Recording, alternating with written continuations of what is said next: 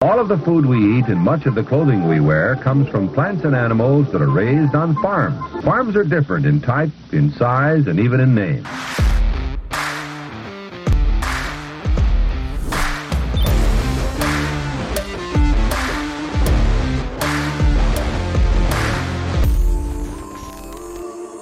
Welcome to Barn Talk. What happens at the barn stays in the barn until now. We're going to let it all out for you guys. Today is going to be a Q&A episode. So for those of you that are new, we got kind of three different formats of show. We got a Q&A episode where you submit your questions in at barntechshow@gmail.com and we'll answer them. Then we got a Barn Talk Hot Topics where we just talk about all the world problems going on in our country, in the world, whatever. Just whatever's cruising on the internet, we kind of talk about. And then we have another kind of show where we just interview interesting people that come on the show and want to tell their story. But today, like I said, it's all about you guys and your questions that you have for us. So before we get into all that fun stuff, pay the fee. If you guys get any value from the show, share it out with your friends, family, coworkers, employees, whoever. We're trying to grow this thing. The more people we reach, the more our growth shows, the better guests we can get on and the better content we can make for you guys. So we appreciate every single one of you that have been doing that. It really, really helps a lot. We see your Instagram stories. We see your posts on other social media platforms of everybody paying the fee, and it just means a ton to us. Also, you can leave a review on Spotify or Apple. We're up to 490, I think, on Spotify 5-star reviews, and we're up to 100 and almost 75 on Apple Podcasts. So really, really appreciate all of you that do those things to help promote the show. So without further ado, Torque, what are your thoughts on today? How's it going? What have you been up to?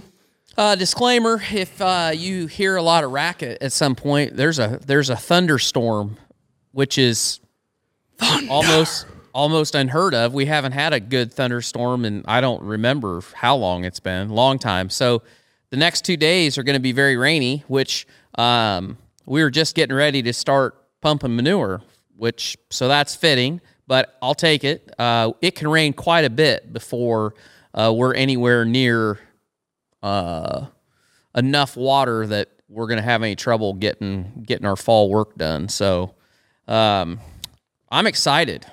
I'm excited too.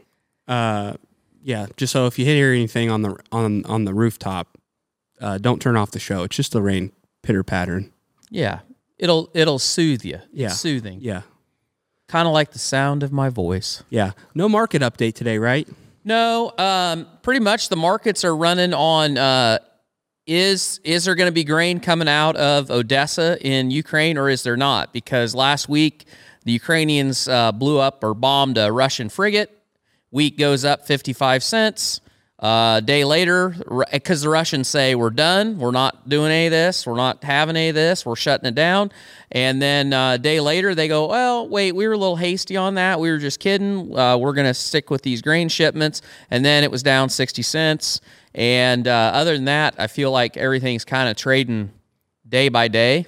So not much we could do a whole stinking episode about commodity prices, but I'm not going to do it today because we got some great questions. We do got some great questions. And like I said, guys, submit them in at barntalkshow@gmail.com. That's where you can reach us the best to get your questions answered. And we like the deep shit. So send us the deep shit, not the surface level shit. And these are some deep ass questions. So this is the kind of stuff we like seeing. Doesn't just have to be farm, can be about anything. So we're going to get into it. And I'll start off with reading off this question. Also, they're going to be anonymous. So if you submit one, don't feel like we're going to call you out and share your name to the world. Just know that they'll be anonymous so you can talk about or ask any question you want. Unfortunately, I'm having a tough time deciding my future with the farm. We farm about 750 acres and don't have enough income for me to come back to the family farm. I have a passion for pigs and for the past year have been kicking around the idea of building a hog barn. Unfortunately, as you both know, the building prices are completely insane right now. My bank said they'd loan me enough money for two 5,000 head sites, which is awesome, but they don't cash flow. At what point do you see hog barn prices come back down to earth, if they ever do? I don't really want to invest in land because I feel the ROI is poor compared to hog barns. I'm a junior at Purdue University studying agribusiness, so I still have about 1.5 years left until I really have to decide what I'm doing. Any helpful tips would be great. I love all your videos and keep up the good work. Well, big question. Thank you for that. It is tough. On the building side of it, those prices are not going to come down anytime soon. We've seen lumber go down. Steel, raw steel, I think, has actually come down. But the biggest problem that you're fighting in that industry right now, I think, is probably the cost of their labor. So equipment on the building, the equipment that goes into the buildings, and then as far as getting the buildings put together, as far as what people are paying their crews and the availability of labor to build these buildings, that's not getting any better. I think it's a struggle for everybody. And a year from now, buildings they're not going to be cheaper. Loans aren't going to be easier to get. Well, and that's the other thing is, so you're sitting on 7%. I don't know what you can get a 12-year note on a barn or a 15-year note on a barn if you got to go that far, but it's doubled. A year ago we were at 3%. They raised 0.75 points. Mortgages are probably going to hit 7.75%. There's a good chance by spring we're at 9% on mortgages, 9% on operating notes. So we talked about this several times, but if you're farming and you got $1 million line of credit, the cost of having that credit's more than doubled now. Mm-hmm. And it's gonna triple, because you could have been at 3% last spring, and by this coming spring you could be at 9%. Yeah. So these buildings, if it won't cash flow, they're just not. So what you got to ask yourself is, what can you do? What can you do to subsidize that? The other side of it, the other side of it's not the way to say it, but one thing to keep in mind, if you're looking to build these sites and you're grain farming, I always said when I was selling barns that if the company that's getting you to build a barn for them is using manure value in the cash flow, chances are it's pretty damn tight, because it's so hard to put a value on that manure. I will say this, with fertilizer prices the way they are, that manure definitely has a value, and it's definitely more value above the cost of having it applied. If you can use that in your farm, that will save you money. That does help that barn cash flow. Does it help enough? I'm sure probably not, but it does probably close the gap. Yeah, I would just say what you were talking about, you got to find a way to subsidize it. So, I mean, I built my barn, what did I build it in, 19 or 20? I don't really take any money away from my barn, and it has a little bit of cash at the end of the month, but not enough for me to make a living. It's not like it used to be. So right now, I bet it's even worse. I bet you don't have anything left over. So you can maybe still do it if you found another way. You would have to work another job off the farm. I mean, you just would. You'd have to earn enough income that you could afford to pay the remaining balance on your mortgage on your barn after you receive your payment from your integrator and all that. So that's one way you could make it work, is just dumping money into it to make it cash flow, which is very possible, but you got to find a good enough job or have a good enough venture. And it's got to be flexible, because if you're looking to build 2 5,000s, you haven't got a whole lot of time. That's a lot of work. Yeah, that's a lot of work you're going to be taking on. But it's not much. Yeah, that's the other thing. It's a lot of work just to take care of 2 5,000 head sites. The other thing I would say, and we've talked about this many times on the show, is these big sites, man. I don't know if I'd build a big site anymore. You got a big site. Wouldn't. Dad built a double site, and we don't really like them. It's a biatch when you're getting pigs in because especially in the winter, because you got to heat those barns and they don't all come in one day, and you're blowing a ton of money on LP because you're just burning it. Loading out is kind of a grind because there's so many loads in that double site that you're loading out, and it just feels like it's never ending. Health isn't as the good. health. I don't care what anybody tells you. The health isn't as good in those double sites. You get something in there, it takes longer for it to run its course, and it has to work its way through the whole site, and it's just not as good. I mean, yeah, here and there you get a group that, is every bit as good as what you run through a single 24, but it seems like so many times we have issues, and it takes way longer for the pigs to get over it in those double sites. Yeah, and the farmers and the growers aren't the only ones recognizing that. The integrators are recognizing it too. So I know there's more and more integrators now that don't really want to touch big sites because they do recognize that the health isn't as good as if you did have a single 2400 separate, So that's something that I would just recommend you look into a little bit more before deciding that you're going to build not only one, but two big sites, Yeah. And let's face it, I asked this question clear back when I was still selling. So, 7-8 years ago. For my generation, or for that group of people through the 2000s, in the 2010s, the hog building was the way that you brought another generation into farming, because you could build the building, it would cash flow, you had the manure, you could take a little money out of it, for labor to help get that next generation started. Can't do that today. And I would always ask people within the banking industry, within the ag lending industry, like, what's the next hog building? What's going to be the thing that's going to enable these kids to get started, for young people to get started? And nobody ever seems to have a good answer. And that's kind of where we're still at, is your story's no different than many, many kids around there, young people around there. I don't know what that answer is, because is it building a confinement cattle lot? I don't think so. I think that the building costs in that deal are getting to be about the same, on the same scale. I just don't know. I don't know how you're going to sustain, how you're going to get started with an on-farm deal. I feel like you're going to have to find a side hustle where you may, on a grain farm, you may literally not have you may be farming in the family farm, but you may not be working in the family farm except for that spring and fall. You may have to have a side hustle. You may have to get a mini hoe. You may have to grain farm, take care of your buildings, and have another job off of that too. Yeah.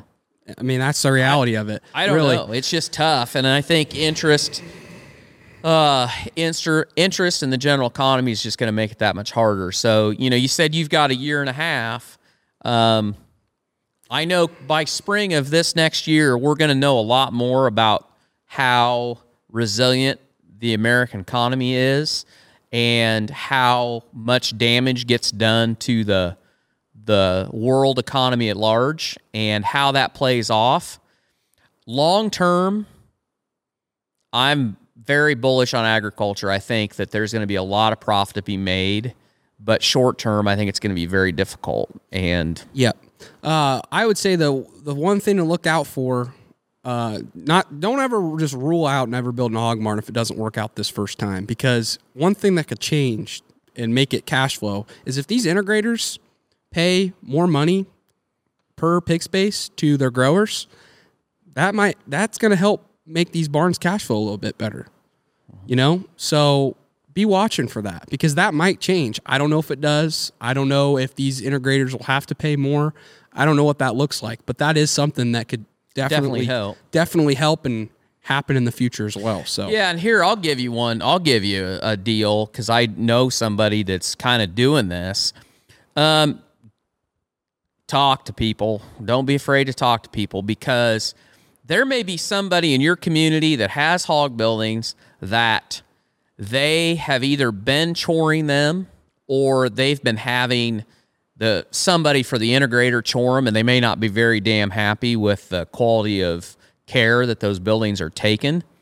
And I know a guy that's got a deal where he's choring the existing sites for this farmer, and in return, he's building a new site, and that farmer is going to get the manure out of it, but that farmer's helping him out with the infrastructure. In other words, he's paying for the dirt work and building the driveway and getting the power back to the building to help it cash flow.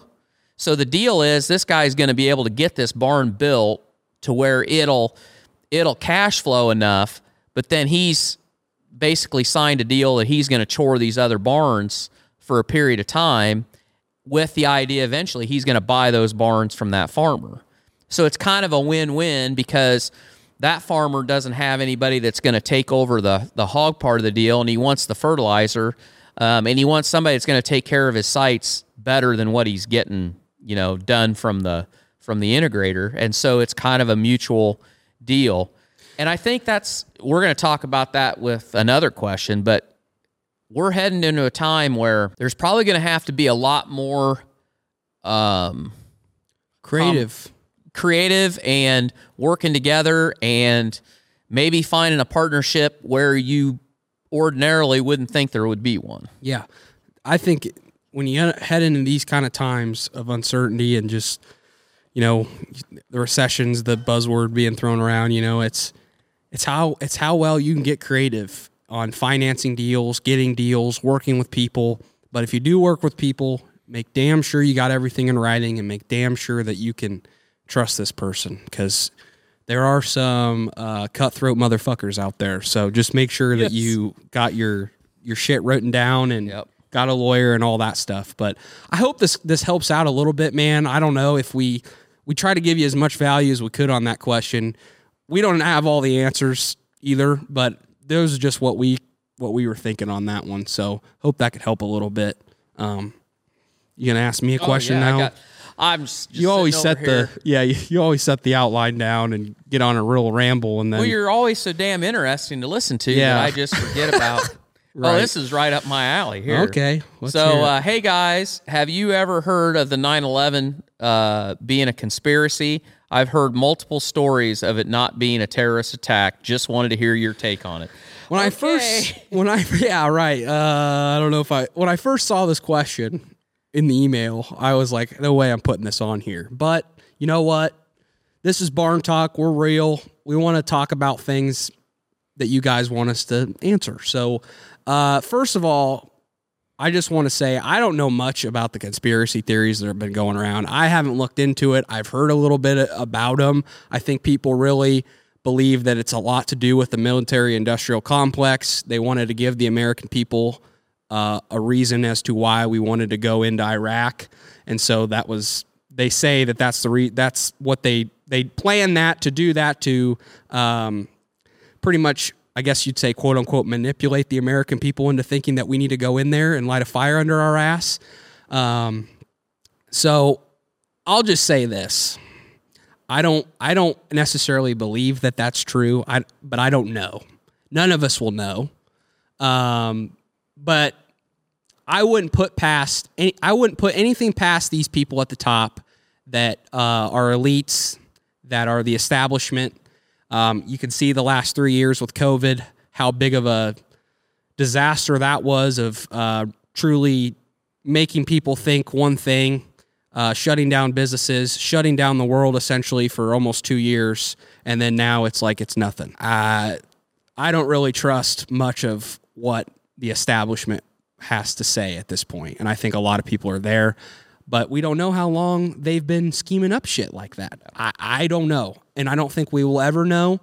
And I want to also say that I don't want to dishonor anybody that was affected by 9/11, all the families, all the firefighters, all the first responders, all that. It was terrible, terrible, terrible thing. But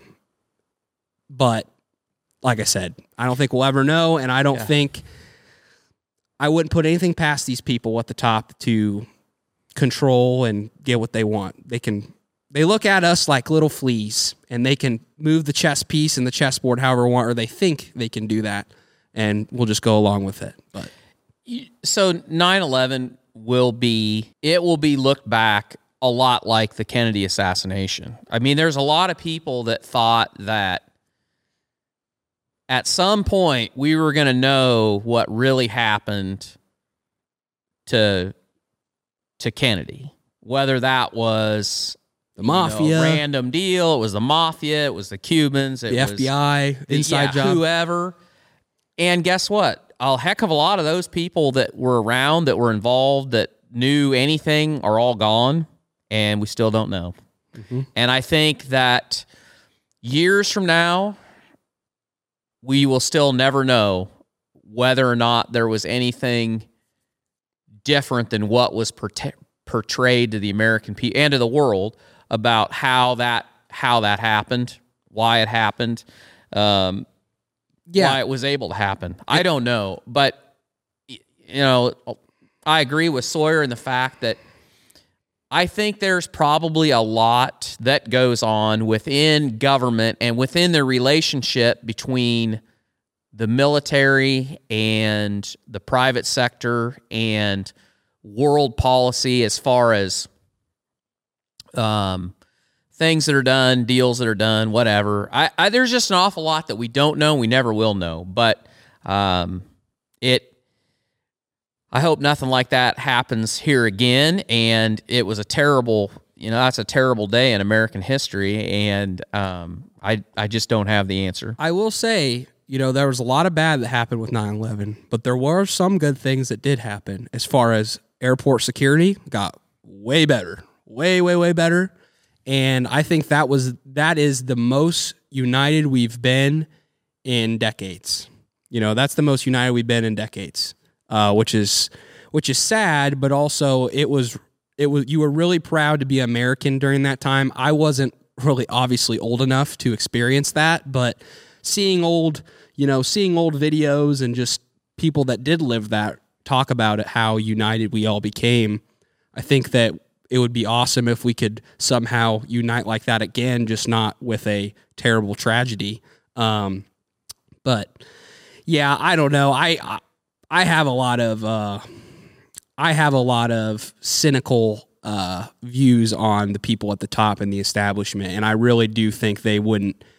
I really think they look at us like pawns, and that they can control us however they want. And you're only 22 years old, and you're already cynical. Well, have they given me evidence to suggest otherwise? I'm glad that when you're my age, I won't have to be around you, because you'd be a real downer. Well, I'm hoping when I get to your age that we've changed some shit and we don't have corrupt fucks in power. Gosh, I hope so. That'd be really nice. But I don't know if that answered your question much, but that's our thoughts on it, and we'll keep on pressing on. Update on California law on size of pens for sows. Will it impact other states and animals? Wiener pigs. Is there a pattern of normal births out of, say, 10 pigs? What percentage is above, average, below in size/weight? Does this impact you in planning? Well, so first of all, that law affects the entire country. That law wasn't just on Iowa. It's more that the national pork producers filed the lawsuit, and the national pork producers, I think, are based out of Des Moines. So the case that's at the Supreme Court now, I think it originated out of Iowa. But if that law stands, it affects anybody that is going to try to sell pork within the state of California. And so does it affect us? Well, it will. It will at some level. Now, the thing there's so much, and I think we talked about this clear back when we went through it, but the logistics of it are very difficult, to say the least, because you've got to be able to, obviously, if this law is allowed to stand, at the due date, there's no way that all the pork produced is going to meet that standard.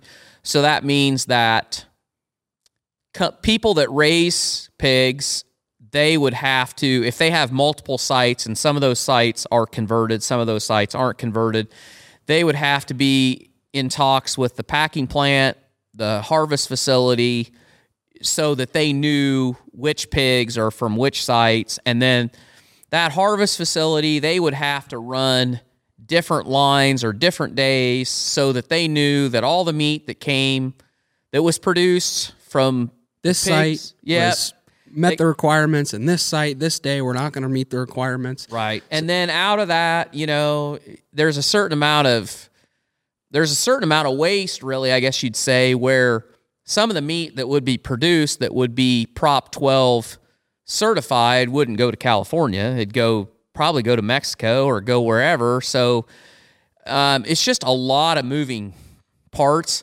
And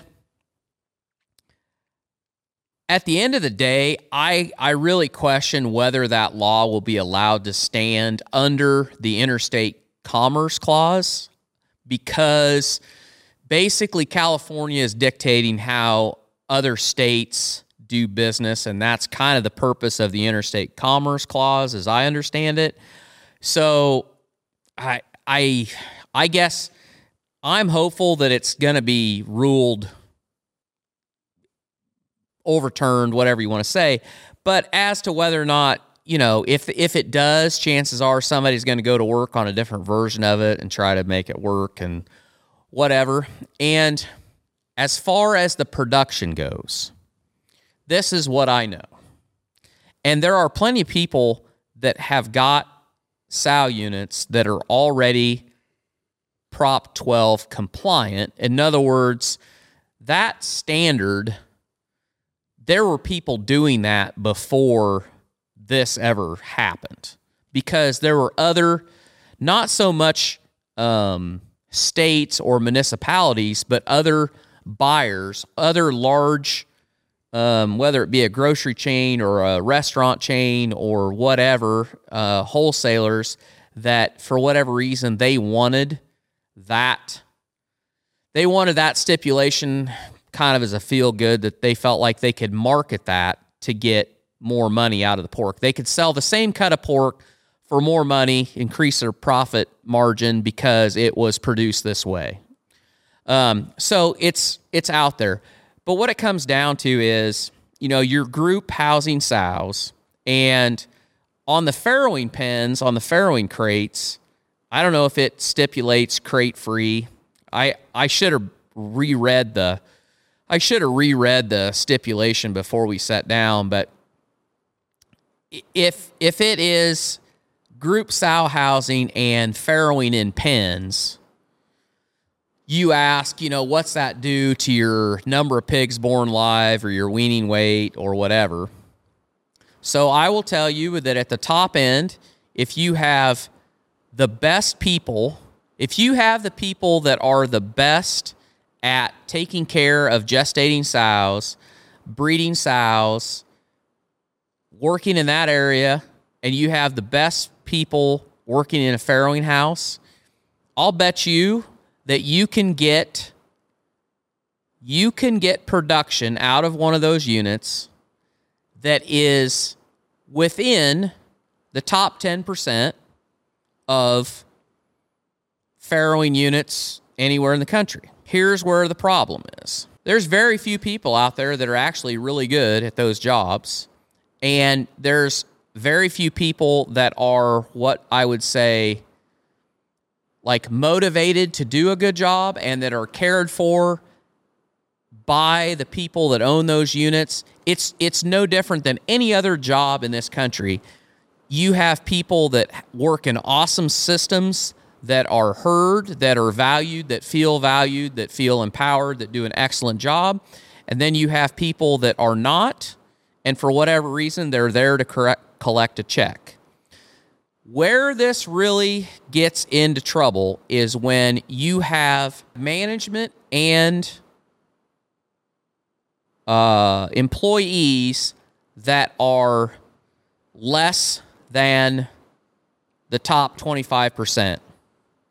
So if you have a conventional farrowing unit where sows are housed in gestation crates, not pens, so as to keep them from fighting and to make sure that they each get a customized diet that you can, and they get individual care and they can't fight and all of that. And they can't kill piglets as easily. And then in farrowing crates where the sows can't lay on the pigs they farrowed and they can't bite them, they can't hurt them, they can't whatever.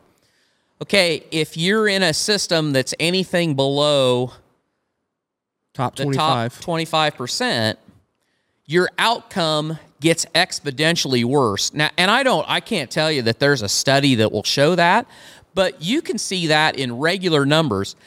In a system where all of the sow units are the same build, in other words, everything is the same as far as the crate design, the farrowing rooms, the number of sows, there is a difference from the best to the worst, and it has to do with the employees. And what I'm telling you is if you have 2 sow units and the quality of employees are the same, and the quality of the management and the employees is not in that best percent, the outcome of the production and of the sow turnover, the sow mortality, the non-productive sow days, whatever metric you want to measure it by,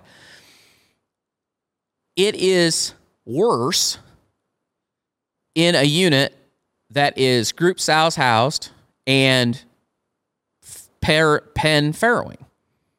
So if you have poor production in a conventional system and you switch it, you're going to have even worse. poorer. Even worse. And, argue with me. Change my mind. Whatever you want to say. If you're new, you have had a lot of experience in the industry. You've gone to many sow units. You've farrowed pigs yourself. Yeah. It's not like Dad is just saying this like he's never been in a sow unit or doesn't know a lot of information about what sow units, how they perform. I mean, you've worked in a company that knows. The people make the difference in whatever style system you have. The people make the difference. However, my opinion 100% is that if you have a group house sow unit with free stall farrowing, whatever, you are setting yourself up for disaster because you've already put your employees at a disadvantage because it takes a much higher level of management to get a good outcome out of a group sow environment. And we taught whatever industry you're in. If you're listening to this, doesn't matter what you're in, your companies have the same conversations. It's about labor, lack of labor, and lack of good quality labor. And agriculture is no different. We are probably one of a few industries that are probably hurting. It's lacking the most in because, let's face it, it's hard to make a living in agriculture right now. But also, not many people really want to get their hands dirty and work in a freaking sow unit. Yep. So you're left with the people that have to work in a sow unit. Well, there's very few that are like, I love getting up and going and working in a sow unit. And there are people that do. There are. And those people work in the best managed units where they're valued as employees and it is a priority to help your employees grow, not only as an employee, but as a person. And that's not a big enough percentage. And that's no different than anything else all of you know, if not within your own company, somebody that that works at a company where they don't feel valued and they pull their hair out about management. Well, ag is no different. But to strip it all down, this isn't going away. This idea that we should go this route is being pushed by people who want to make it more difficult for us to raise meat. That's what it comes down to. And before we get off of this, I could not find this story. Jim Long had a story on Swine Web last week, and he was talking about prices of meat in the grocery stores in Europe. And his takeaway on that, obviously everything's up. It's up more than what inflation is. The cost of meat is higher. But one of the points I thought was very interesting, and this is coming here, and you are going to see this. All of this pasture-raised, crate-free, group sow-housed, walnut-fed, whatever you want to call it, all this specialty pork, and not just pork, but beef, chicken, all of that, it will take a much greater jump in price versus conventionally raised meat because the cost of labor, the cost of inputs, the cost of utilities, the cost of everything that goes into it takes more. It is less efficient, and its cost is going to go up faster. And so what I think is going to be very interesting is all of the people that buy this shit out of a feel good because they want to be able to, I only eat pork chops that are grass fed.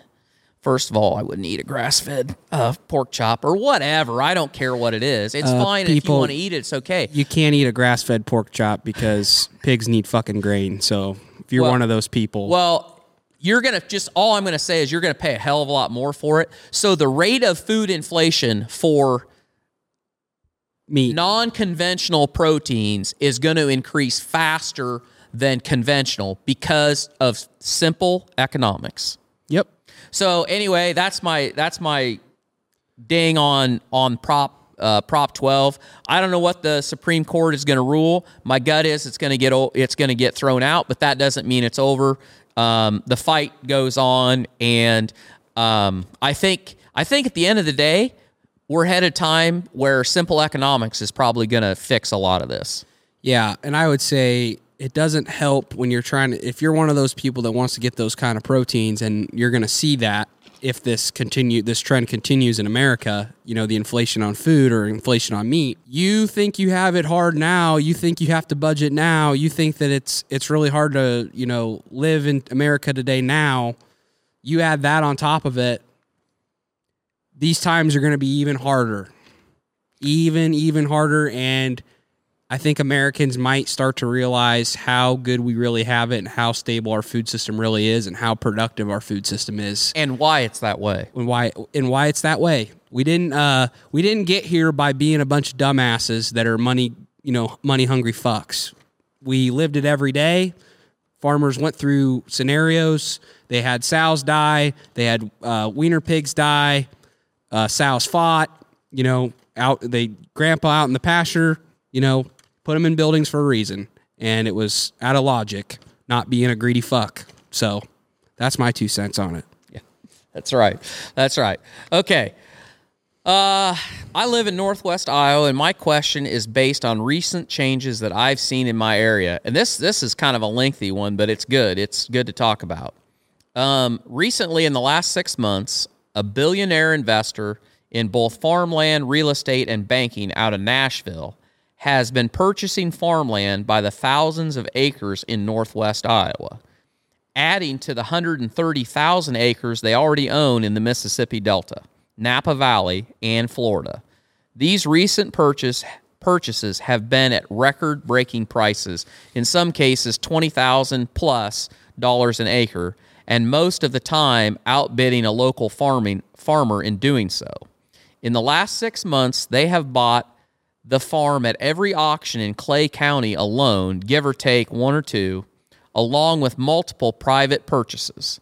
The land they are buying is being farmed by a small group of extremely large farmers in the area who are over the 10,000 acre mark, each one of them. The deal between the farmer/investor is a story of its own, all on its own, but for another time. Being only 23 and just starting to get involved in my family farm, these events are very troubling and scary to me for the future. Is this what the new agriculture is going to look like? Is this my competition, if you want to call a billionaire competition? What can I do about it? How do you guys feel about this? Is it as big a deal as it seems right now? I'd love to hear your thoughts, and thought it's a good conversation with the likes of Harry Stein, Glenn Taylor, and another few investors already in the land buying market. Thanks. Love the show. You guys are awesome. Really appreciate that question. That was a damn good question. And I want to give a shout out to you because you did your damn research on this question. Yeah. I mean, finding all how much they paid an acre at the auctions, where they're from. I mean, shit, man, you did some really good research, and we appreciate that kind of question. That's the kind of stuff we like to see. There's a lot to unpack here. And we obviously don't love seeing that. I don't think any farmer really loves seeing that. But at the same time, I sit there and I don't like that because, I want family farms to continue going on. I want more American family farms to stay intact, just like our farm here. And I don't like the idea of billionaires, investors coming in and buying up all this stuff. But at the same time, I'm a pure capitalist and I believe in capitalism, and I don't want to hate on the success of other people. Because I believe what you put into this world is what you get out of it. And if you're somebody and you're telling the universe that you don't like successful people and that you don't like investors and you don't like that, you're telling the universe that you don't want to be wealthy. You're telling the universe you don't want to be successful, and the universe will give it back to you. So, that being said, I think a lot of these billionaire investors are parking their money into farmland right now because there's nowhere else to put it, and it's a really good store of value. It's been proven for decades that land prices are just going up and up and up. I think these investors and these billionaires are looking at, well, where else can I store my money in with uncertain times? I'm not going to put it in the stock market. I'm not going to put it in crypto. I'm not going to put it in the housing market. I'm going to put it in land because it continues to go up. So I think a fair amount of them are buying, and then eventually I think they're going to sell. Yes. But I do think there are some Bill Gates out there that I don't know what the fuck he's cooking up, but it ain't good, and I don't like that. And he could very well hire, small farmers to farm all his acres, or, start a company or start raising fucking crickets and making us eat those. I don't know what he's doing, and that could cause a trend of other, very wealthy people to say, well, if Bill Gates is doing that, I should do that, right? And that is scary. I think a solution, and Dad brought this up, and I think a lot of farmers are also thinking this, is I think farmers are really going to have to they're going to have to put their ego aside. They're going to have to sit down with farmers in their area that they've been competing against for a long time to buy land or rent land, whatever. And you might have to put your differences aside and team up to weather what this is. I don't know if this is the future. I think, like I said, many of them could just sell all their land and they're just putting it in as a store of value right now because the economy's shit. I don't know. But if this is the new future, I think farmers are really going to have to team up, put their ego aside, and work together to weather the storm and hustle your ass off. You're really going to have to hustle your ass off even more to become a farmer or to stay a farmer. And you got to control what you can control. At the end of the day, that's what it all comes down to. You can't be mad at the world that you got dealt the cards that you were dealt. You just got to play with the hand that you got and make the best of it. You were born with the circumstance. You were born into a family farm, so that's a blessing. You just got to keep pushing on and really focus on what you can control, really, and be looking for opportunities and keep in the back of your mind that you might have to partner with some other farmers in your area to keep it going. So, your thoughts? I went on a little tangent there, but I had a lot to say. So there's two things at play there. One is the investors, that those people are going to go wherever they think the best return on money is. And there's a host of reasons why they're going into land now. And that trend's been going on for a while, but I feel like it's kind of picked up its pace. And let's face it, what are you going to do with your money? because you can't have it cash. Cash is worthless. The stock market, if we could show you slides, I'd show you a slide, two different slides. One is the money supply. So people talk about time in the market, time in the market, time in the market, and over time the stock market goes up. Well, that's true, but if you take the stock market and you lay a graph of the money supply right beside it, guess what? The more money that's been pumped into the system, Printed out of thin air, the stock market's gone up. If you adjust the stock market for the amount of money that's been printed, it's basically flat.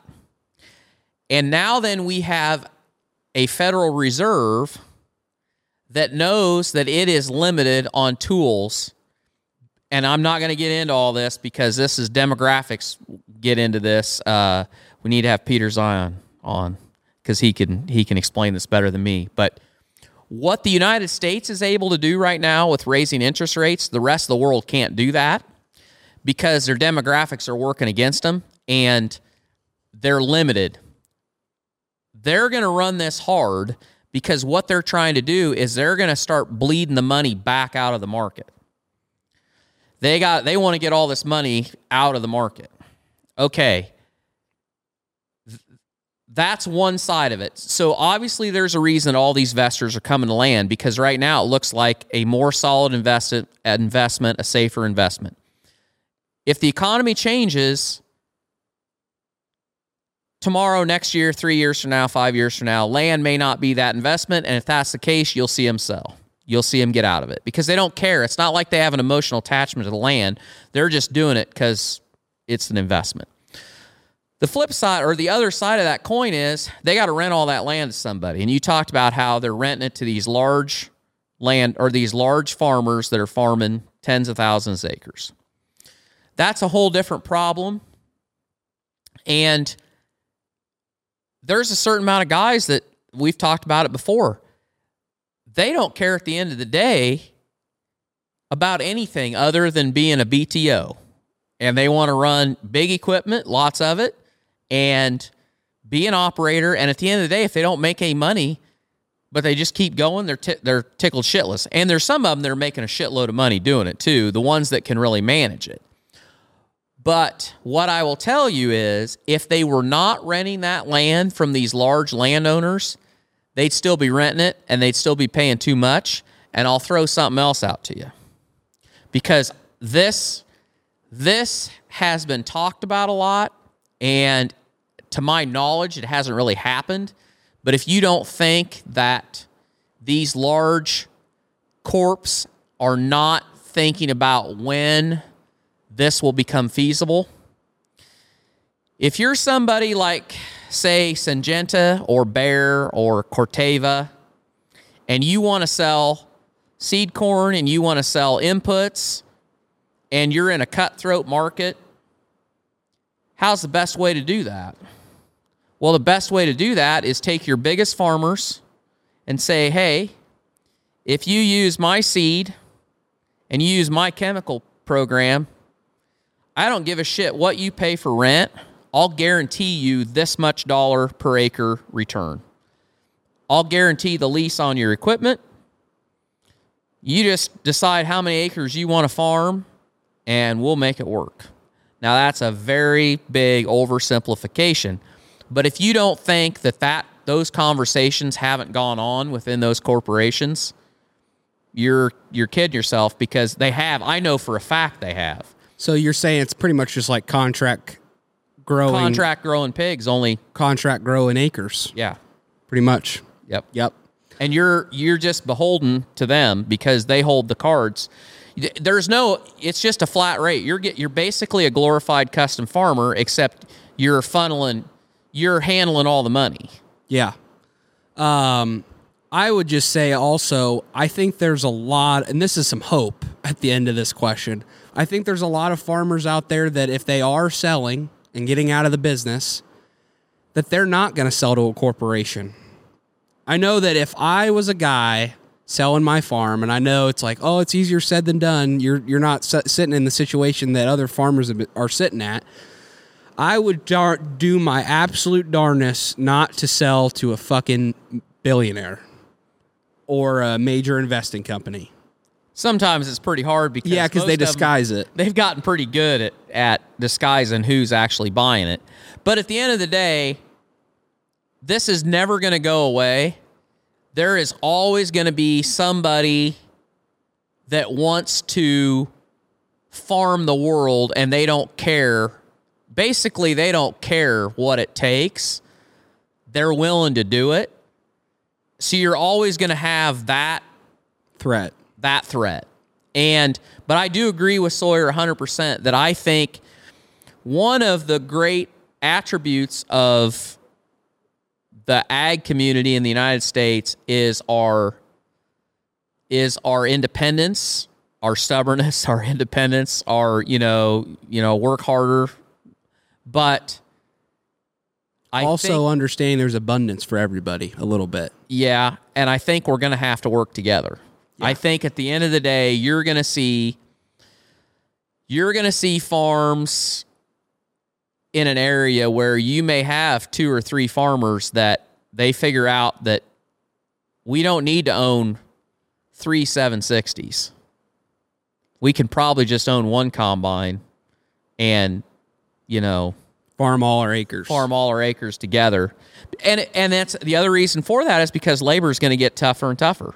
Yeah. So I think you're definitely right. It's definitely a problem. I don't know what you do about it. But if it wasn't that problem, if it wasn't that guy, it'd be something else. It'd be another one. There's always going to be somebody out there that's trying to work the system no matter what. Yeah.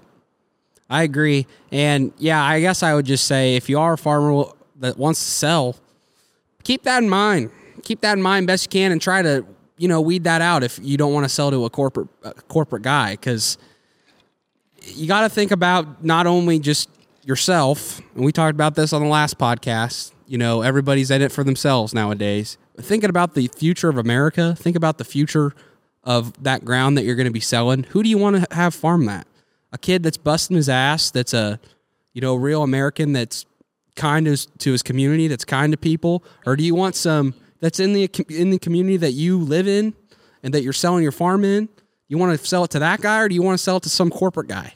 I mean, keep that shit in mind. And I think, if you're somebody selling, put that at the forefront of your mind. And I think if more farmers do that, that's a good thing. And it's just like buying American goods, buying 100% American goods. Yeah, the price is probably more that you're going to be paying because, like we say, labor, all that in America, it's your end price on the product's going to be higher.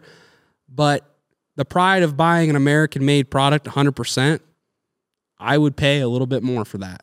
And it's the same goes for somebody selling your ground. I mean, it's got to be reasonable. You can't be lowballing the guy, but if you got to sell to somebody that's going to have the best for your land, the best for the community that you're selling your land in, and it's a stand-up person versus the guy that's going to pay you $3,000 more an acre, that's a decision you got to make, but I think that most people would make the decision of I'm going to sell it to the guy that's good for the community and it's good for the land. I think that's going to wrap it up, guys. That was a good list of questions. We really appreciate everybody who submitted a question, and feel free to keep sending them our way. barntalkshow@gmail.com is where you can submit your questions. Like I said, we really appreciate it. We really appreciate every one of you that pay the fee. If you haven't paid the fee yet, please go and do that. It's the ticket it's a ticket of admission to watch or listen to the show. Share it out, please.